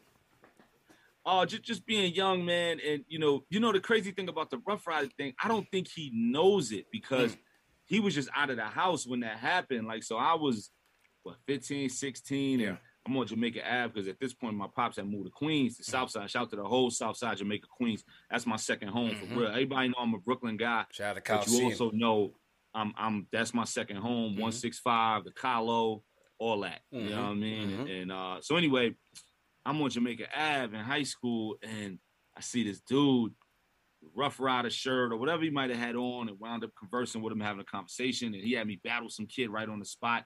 Battled some kid right on Jamaica Ave by the McDonald's, crushed him, whatever. And, Duke took my house number because I'm 16 and it's 98, 99. So it's a house number, you know what I mean? So Duke took my house number, was calling me, and, he was like, yo, I'm in the lab right now. I want you to come down, come to Yonkers. I'm 16. I got my little 9-year-old brother. My parents is out the house that night on date night or whatever. And I'm watching my little brother, and I'm like, we gotta go from Queens to Yonkers. That's like an hour and a half train ride. That's like 5 trains. And he was like, yo, everybody here. Yo, the Locks here, Eve here, Swiss here, everybody here. So I'm going crazy. Like, yo, the Locks is there? Like, I ain't hear nobody else name after that. You know what I mean? But I couldn't bust that move because I was like, I got my little brother. If I was Dolo, if my little brother wasn't at the house, I'd have been gone. You know what I mean? But I'm 16, babysitting a 9-year-old in the house on a Saturday night. I come in this house at 5 a.m. It's gonna be a lot of things waiting for me. You know what I mean? So I had to let that go. But it's funny. I don't even think he know that. Yeah, tell him that. I don't think he know that. It's interesting, man, because I feel like as kids, we don't really, we always clashing with our parents as kids. And as we get older as men, you start to really appreciate them more and appreciate, the things that they were trying to, caution you from or protect you from. Yeah. You know what I mean? So, it's just interesting, man. I totally get it. Especially now, I got a son. I got a 3-year-old son, so I totally get it. Because when I was coming up, my pops, he definitely was pushing me in other ways as far as what are you going to be later on in life. Because my pop was outside, like my pop was in the street, so he definitely was like, yo, you need to do something that's going to make sure you're in a certain position in a certain place, and I don't ever want to see you struggling and all that. So I'm 14 years old coming in talking about music. I'm talking about rhyming and Mace and Jada and the Locks, and you know what I mean? And he's just like, yeah, that's cool, but yo, you need to get on this, so he wanted me in other worlds, but kids got their own agenda, man, and I wasn't trying to hear it. Yeah. I went to college. I went to SUNY Farmingdale. Shout out to Farmingdale, the whole 110 and all that. Mm-hmm. I went to Farmingdale, but I ain't finished. You know what I mean? I did a couple years, and I was like, nah, I gotta bust this move on this rap shit. And now my pops is my biggest fan, because he's like, you saw it through. You went against what I recommended for you, but you saw the shit through and you made it work. Through. So now, I own my house and, my property and my land and my cars and my this and my that. And I'm opening businesses and I ghostwrite for people and I'm traveling the world and my name is ringing and people got me in a certain regard. The shit worked. You know what I mean? That's not a flex. That's just a blessing. It worked out. So he's like, yeah, you made the right call on that. Yeah, He's like, you got that one, Dreams, man, it manifests itself, man. It's a beautiful thing, man. Yeah. Now, you mentioned ghostwriting. So for those who are unfamiliar with it, just break that down. What is ghostwriting and how did you become such a popular ghostwriter in the game? Yeah, so ghostwriting is, just literally writing behind the scenes. It'll be somebody who, they're an artist, they're already out or they coming out or whatever, and they may not write everything or they may write nothing at all, but they got the image, the look, the sound or whatever, and, they need that help. So you call somebody like me, walks in a session and pretends to be them for an hour or two and writes a record and lays it down. A lot of times, I think people think ghostwriting is write lyrics on a paper and hand it to you. It's really not. You go in and lay down a reference. So I'll go in, I'll write a record, and I'll record the record under, in my voice or whatever, but with a certain flow and everything that I wrote to it to match this person.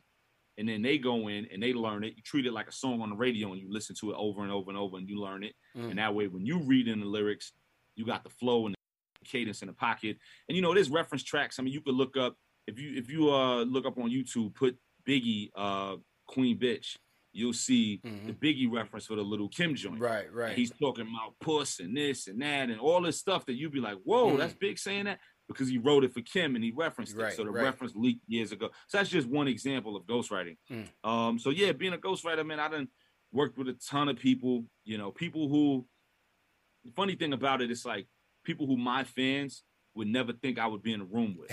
So like if I'm on this side of the fence and it's hip hop and boom bap and the real and the raw, I go on that side of the fence and it's, the chef and the maid and the gate opens up and, the elevator in the house and the studio with the SSL in the crib with the butlers and the crab legs and the this and the that and the champagne. Do you need more champagne while you write? And I'm like, yeah, why not? Why not? Fuck it. Why not? I'll bring it. Fuck it. You know what I'm saying? So like, it's a whole nother world of like artists that I've been blessed and fortunate to write for, that have nothing to do with my side of quote unquote boom bap hip hop. So it's cool because I say I get to dance in both worlds. I could dance here, I could dance there.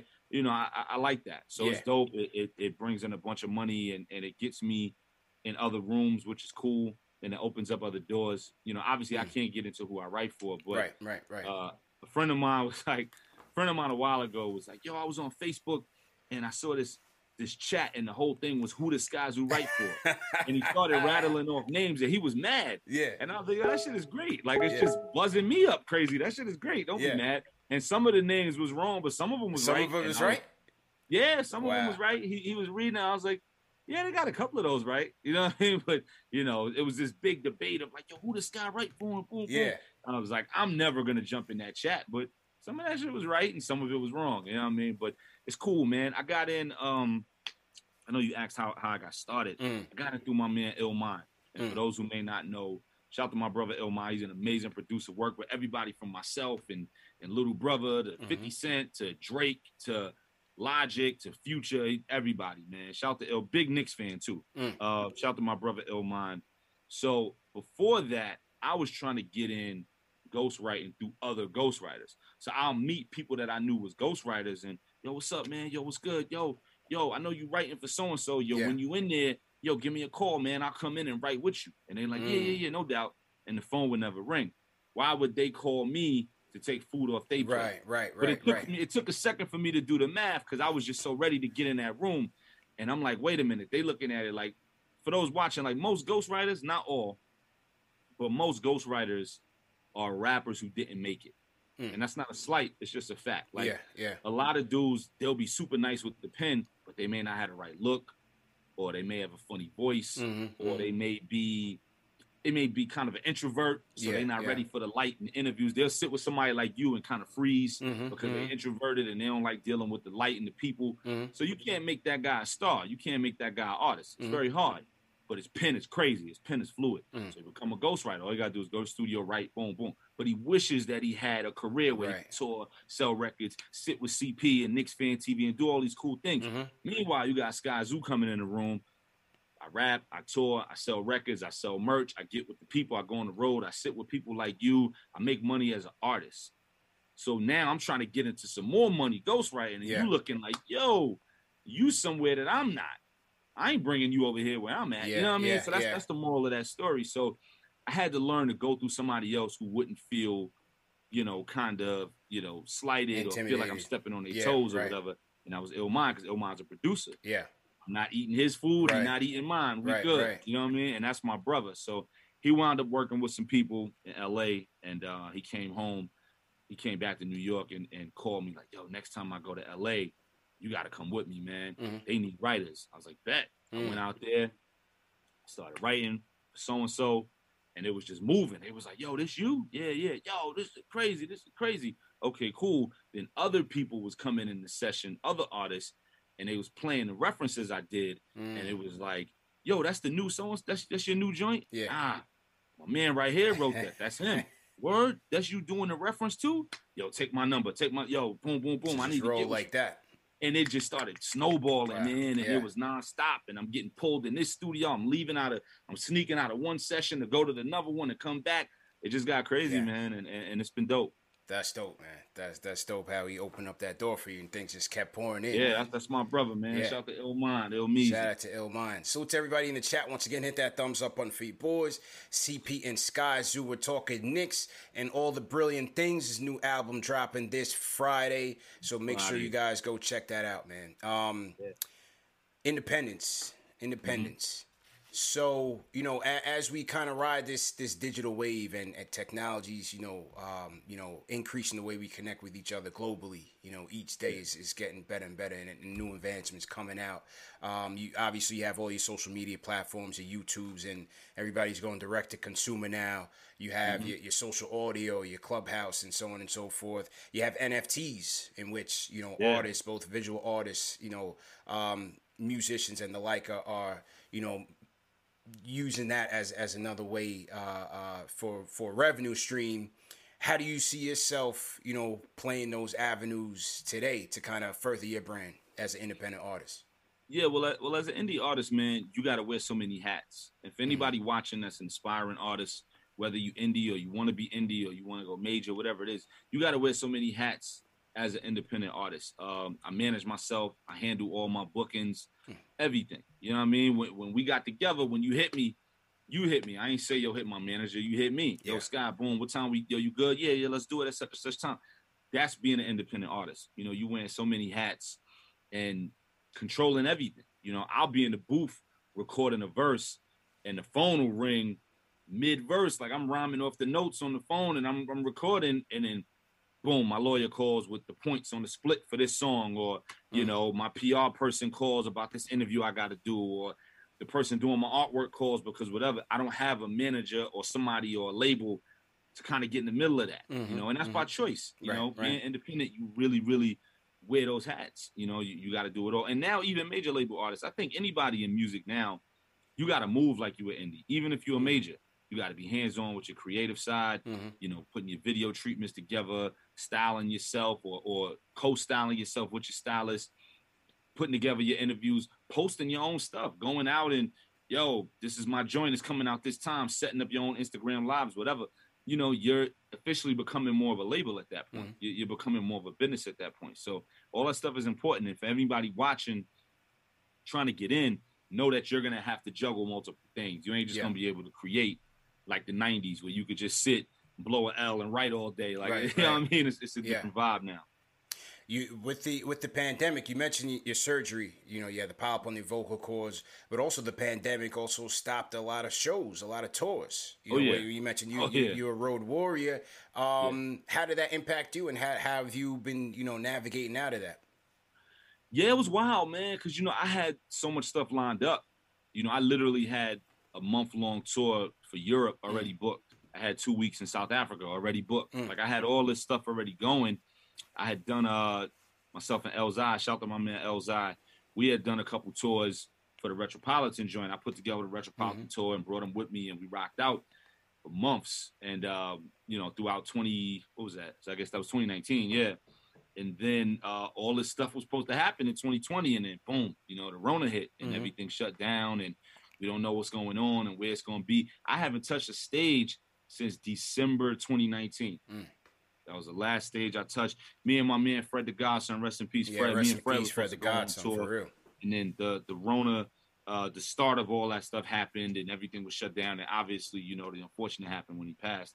But, you know, my last show, it was December 2019, man. And I got one coming up this week. So it's my first time coming back. That's right. So I'm like, all right, man, we ain't been in the gym in like 10 months. What we going to do? You know, it's that type of vibe. Like, but I'm excited for it. But thank God I was able to stay afloat. You know, my family didn't miss a meal.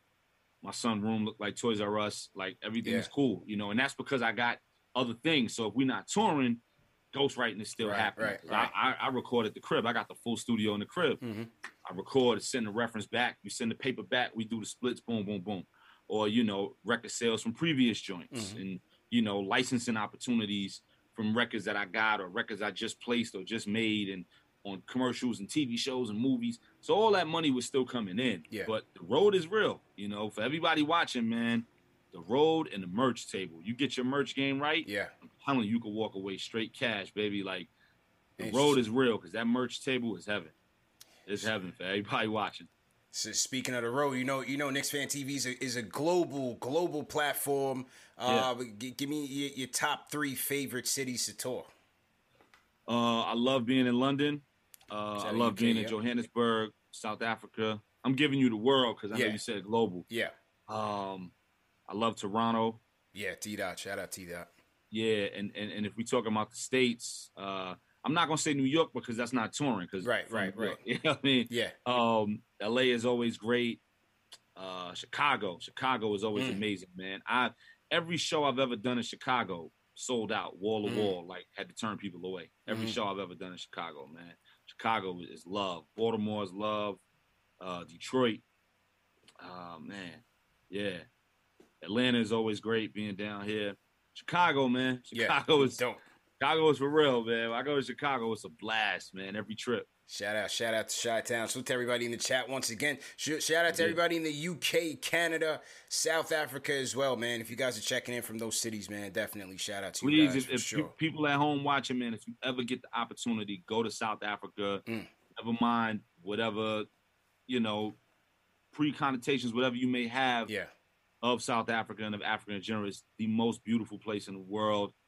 They got more money than you would imagine. You know what I mean? You go to the mall, they got Louis stores and chicks pulling up in Rovers, and you go to the club and it's Ace of Spade everywhere. You like, yo, because you're used to the commercials with all the stereotypes. South Africa's amazing. And you could come up on a humble and get a flight to South Africa for like $700. Nice. Depending on when you book it, which is nothing. That's mm-hmm. like going on GOAT and getting 2 pairs. Yeah, you know what I mean? Yeah, like yeah. it's like going on GOAT and getting 2 pairs of dead stock. So like, go to South Africa if you get the chance, man. Go to Johannesburg, go to Cape Town, and just tap in with real life, man. Like I went to a lion park and was running with lions for real. Wow. It was crazy, man. Like yeah.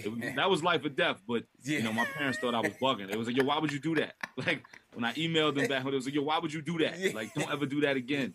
I was like, I had to say I did the it. experience, you know man. So, it's the experience. So if you get the chance, go to and CP. If you get the chance, go to South Africa, bro. Yeah, During of course. The off season, no Knicks, nothing to talk about on the screen. It's on the list, man. South Africa, Australia been on the list. I'm in the UK all the time. I got family in the UK for sure. T-Dot Australia's as well. great too. Australia's been on my list.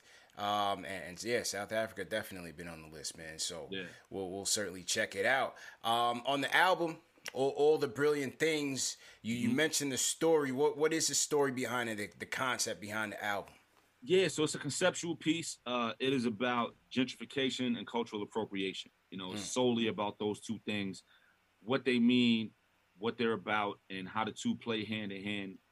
And it really just breaks down the things that have been taken from us as a people, as folk that look like you and I. You know, the things that we've let go, the things that we've given away, things that we've sold, and not noticing the value in them. You know, when it comes to our homes and where we're from, you look at the changes that have happened all over the place. And then when you talk about cultural appropriation too, and you talk about how all these things that we've created and how they get snatched from us. And I look at a lot of other walks of life, and I look at a lot of other things that have been created and other types of people who don't look like you and I. Those things don't happen to them. Their cultures don't get taken from them or stripped or used or sold or flipped and remixed and bounced. And, you know, no one is telling them how to do what they do.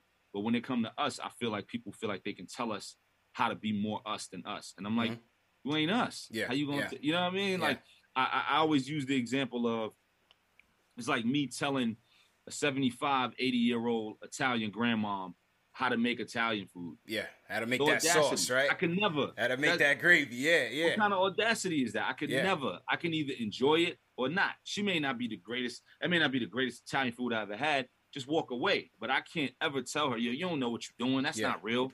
Yo, this woman is from there. Like, how can I do that? So it's the same thing. But I feel like with us, people tell us how to do what we do, and they're not us, or they're not from us. They're not from where we're from, and they're not from our walks of lives, and they don't understand it, you know. And, you know, you go on the GOAT app or Sneakers app or whatever, and you got a bunch of people dressed like us that don't look like us, you know, and but they won't hire us to do those ads, you know, like they'll hire people who don't look like us, but could pretend. Yo, throw this hoodie on, throw this Supreme hoodie on, and throw these dead stock ones on, and throw this beanie on, and we're going to do this shoot.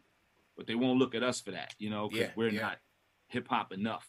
What you talking about? We are hip-hop. Right. You know what I mean? So that's what the record is about. And it's not a race thing. I don't want people who are listening like, damn, Sky's on this thing. It's not a race thing. Literally, it's about culture and where we live. That's it. You know, it's about these things and how they play hand in hand and just kind of trying to get back what's ours and get control of it. You know, it ain't about nobody enjoying what we have or where we live. It's just enjoy it with us. Don't think you could take it from us. Just come be a part of it. Get involved. Bring us in the fold. Bring us in the fold, man. No, that's deep and certainly something that, you know, I'm cognizant of. And as you said, it's in so many facets of life, whether it's music, the arts, fashion, sports, media, big time in media. You know, when you look at, you know, how we index on these social platforms, whether it's Twitter, Instagram, Clubhouse, so on and so forth, and we just don't have much ownership stake in a lot of these areas. And so that's very important, man. I'm with you on that 100%. It's very important. But as I said, I feel like with the evolution of a lot of these platforms, it should make it more accessible for us, you know, if we support it. You know what I mean? If we support these endeavors that a lot of our people are coming out with, we have to push that, you know, push the issue for sure. 100%. You hit the nail on the head, man. Because I know people that'll trip over themselves to do interviews with certain types, but then it'd be somebody coming up with a new platform, somebody building something real, somebody putting the work in and doing something real dope, and they'll ignore it because of, oh yeah, that's that, whatever, nah. But meanwhile, that person is more like you than the person you tripping over yourself to go get with. And that person will understand what you're doing, probably give you a better review, a better breakdown, give you a better story and a better interview because they understand what you was doing on that project or what you was doing on that record. Yeah. But you'll trip over yourself to get with some other people who don't understand it, don't care about it. And if you was to get shot tomorrow, you're just a bigger headline for them. And then that's it. You know? So it's those things. Like we got to take some accountability for certain things. And then other things, we got to really sit there and take all this shit back and get back in the driver's seat. And that's what the record's about. 100%, man. Thursday's event. Let's talk about Thursday's event. Just promote it for the people who may be in the NYC area or not, because you said there's an opportunity for those who aren't to participate. Yeah, so Thursday night, I'm performing the entire album, All the Brilliant Things, with a live band the night before the album drops. So the dope thing about it is most of the time you get a show when somebody drop a record and it's after the record came out. With this, it's before the record came out. So you get to literally hear the entire record before it drops. And then as soon as the show is over, it's almost midnight, and you could go online and get the record or whatever it is, however you get your music. So we're doing it Thursday, June 10th. In New York at a spot called Berlin and LES. So everybody in New York, you know the lower and LES.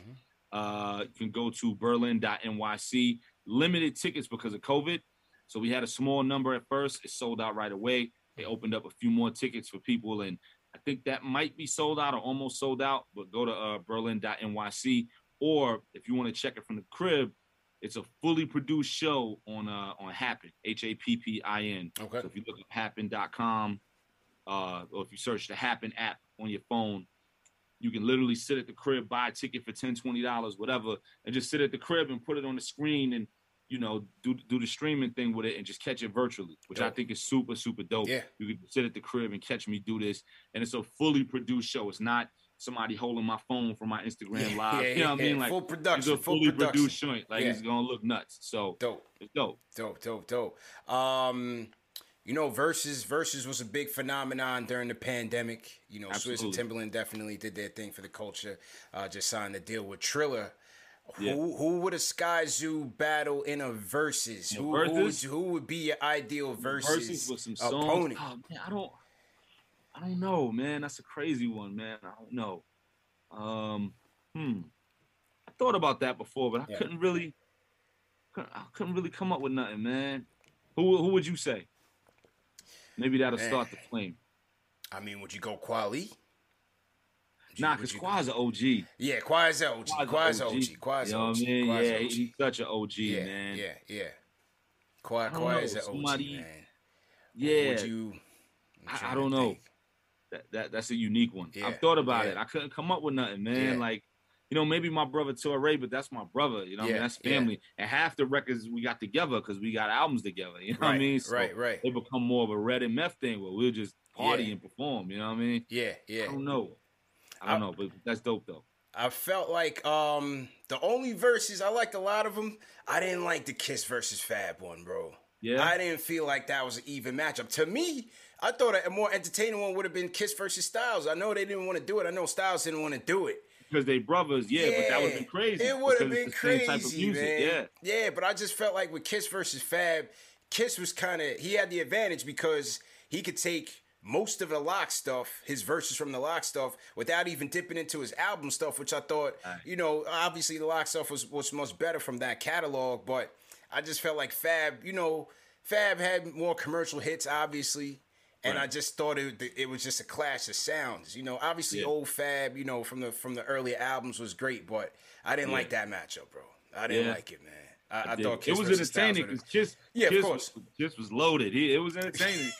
He was drinking. It was loaded. Man. I loved it. I was like, yo, that's the Jada I know. I loved it, man. Like, yeah. Kiss was definitely loaded, man. Ari sends a super chat. He says, oh, man, I don't know if you're going to answer this. He says, start, bench, cut. J. Cole, Kendrick, or Drake? That's rough, man. Dude, honestly, I'd start all of them, man. I know some people may feel a way about Drake being more commercial or whatever, but Drake is super dope. Super, super dope. You know what I mean? And obviously Cole is dope. Kendrick is dope. Like, all three of them are super dope, man. That's a tough one. You know, I don't know. That's tough. I wouldn't cut none of them. Yeah. I wouldn't cut none of them. That's tough, man. I don't know if I could even answer that. I wouldn't cut none of them. Yeah. Salute to Rare Edition sends a super chat. He says, Skyzoo, I still believe you are the winner against Jin in that Freestyle Friday. Shout out 106 in man. Park, everybody that used to watch that, man. He says, salute. I remember meeting you in a couple times in downtown Brooklyn, handed out mixtapes. Stay blessed. Way back, yep. Stay blessed. So that was 19 years ago. So he probably might have met me around then or maybe a few years later. Yeah, that's amazing, man. It's wild how time flies. Yeah, man. Yeah. Shout out to everybody back on that. Shout out to the homie for tapping in. Oh, for sure. I said Full Hypnotic already. Shout out Full Hypnotic. Chuck D sends a super chat. He says, yo, are we talking about not holding on to someone? Picture Randall going to Philly, playing alongside Embiid and Ben Simmons passing it in. Picture that. Wow. Hey, Philly could use something like that, man, because the Hawks put it on them. And Tobias, I mean, they wouldn't be able to afford it, but wow, that's crazy. Shout out Tobias Tobias, is cooking. Yeah. I remember when people was trying to clap Tobias, like, yo, don't bring Tobias to the Knicks, and he's over there wilding right now. I'm like, yo, Knicks fans, as much as I love us, gotta chill sometimes, man. Like, we never satisfied, bro. It's like, yo, chill. Like, Tobias would be awesome on this team. Tobias could play. He's not looking to be the number one option. He could go off and give you 30 if you really need it. He do his job. Why would you clap Tobias? He's great. Like, get out of here. He is the top 10, no, but he's a dope player who could totally catch wreck at the 3 spot on this team. Like, that's a lot of those little moments that we be clapping everybody for no reason, man. Then the people that should get clapped, like Francis, don't get clapped. Yeah.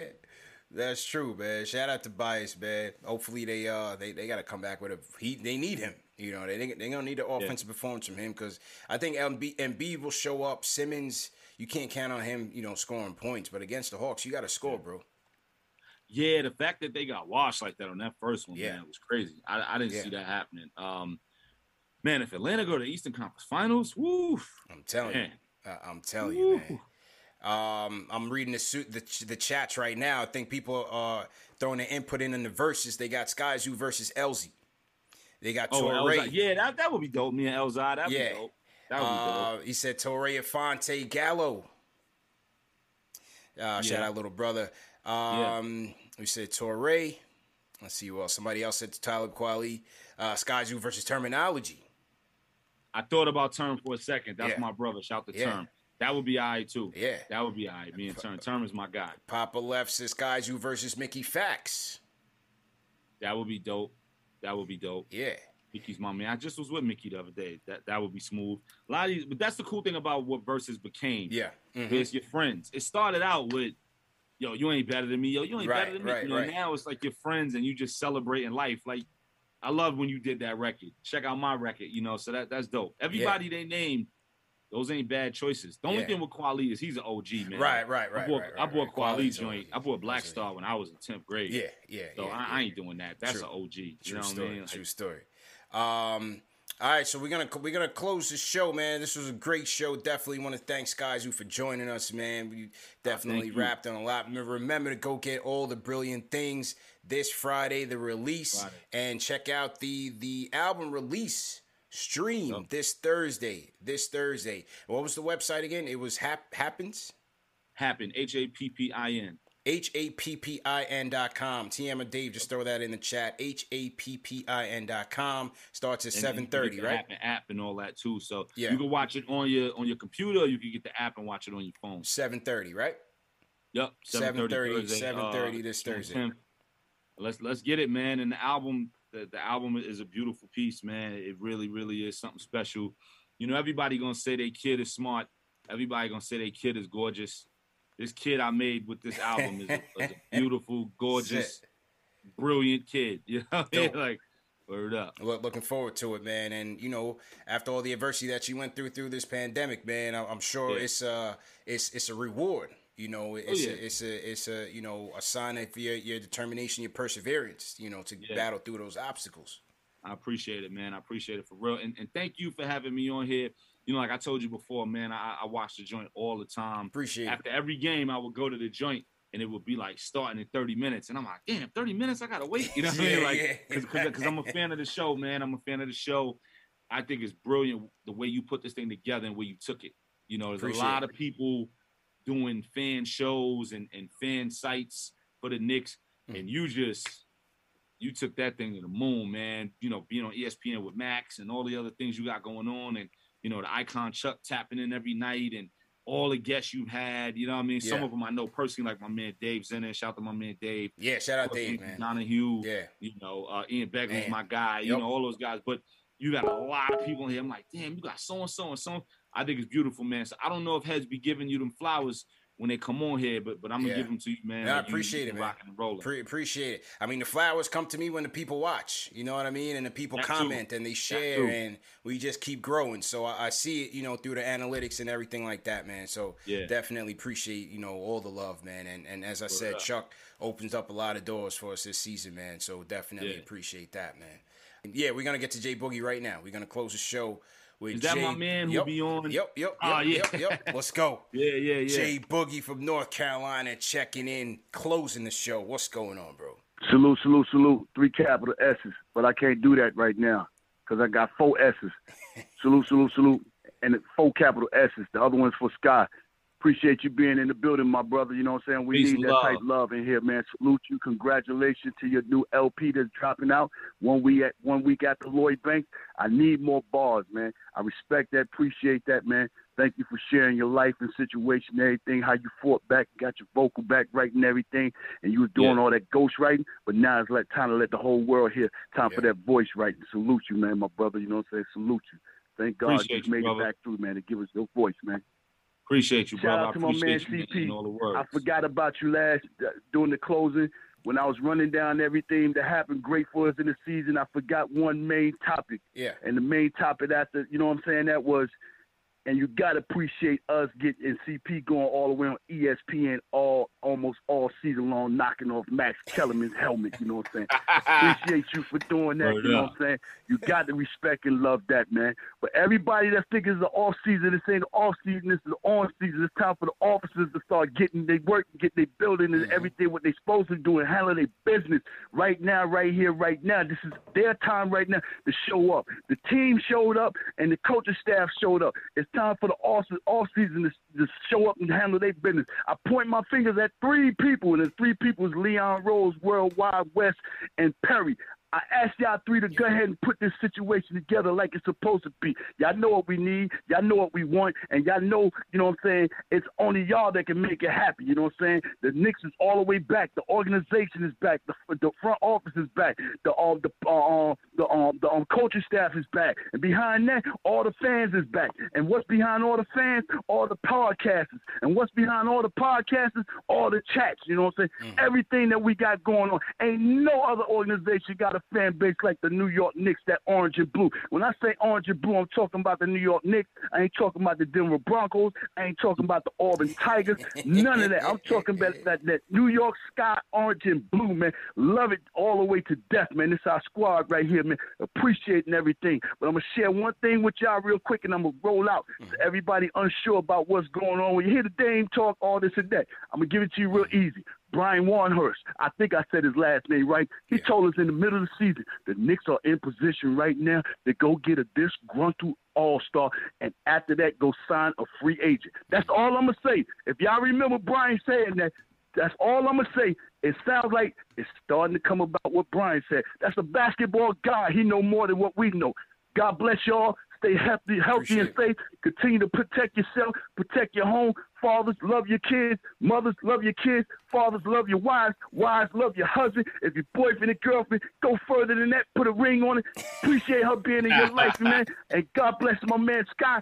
Do your thing and tear the gym down, you know what I'm saying, Thursday night. Y'all heard that? First time in history somebody going to perform before the album even drop. Most people perform after the album drop. He's doing it the opposite way, man. God bless you, man. Shout out to Chuck D and everybody in the chat, man. Everybody else, man. And shout out to Ashley and shout out to CK2K and the best board man it is in the business. Super Day. I'm going to holler back. Yes, see y'all the next time that bell go off. And when that bell go off, y'all know what time it is. It's KFT, Nick Fan TV, and I'm the J Boogie, and we out. That's it, bro. Peace and love. Shout to Jay Shout Boogie. to Mike. Hey, man, listen. I got one. I got a Jay Boogie closeout on my show. I got one. I'm good. Let's go. I'm good to That's go. it, my man. Stamp, The I'm stamp. solidified. My The stamp, stamp, good. bro. The stamp, man. Well, like I said, bro, definitely appreciate all the time that you gave us. I'll be locked in on Thursday. And make sure you guys in the chat, make sure you check that out. TM and Dave, make sure you guys throw the app in there. HAPPIN, right? Yep. Happen, the Happen app or happen.com. Make sure you download it Thursday, 7:30, man, on time. Skyzoo premieres the album All the Brilliant Things, man. Sky, before we wrap, any last words to the chat? Just shout to everybody in the chat, man. Shout to everybody, please, put them thumbs up for your boy and tap in and subscribe and do all that, man. And shout to you, brother, man. Like I said, you've been cooking and this thing is real, and I see where you got it and where it's going, man. So shout to you. Shout to everybody who's been showing love, man. Everybody in the chat, everybody who's been tapped in for years and years. This is, man, I don't even know what number project this is. This is like my fifth solo album, but it's like my 25th project altogether, and it's been a serious ride, and I love it.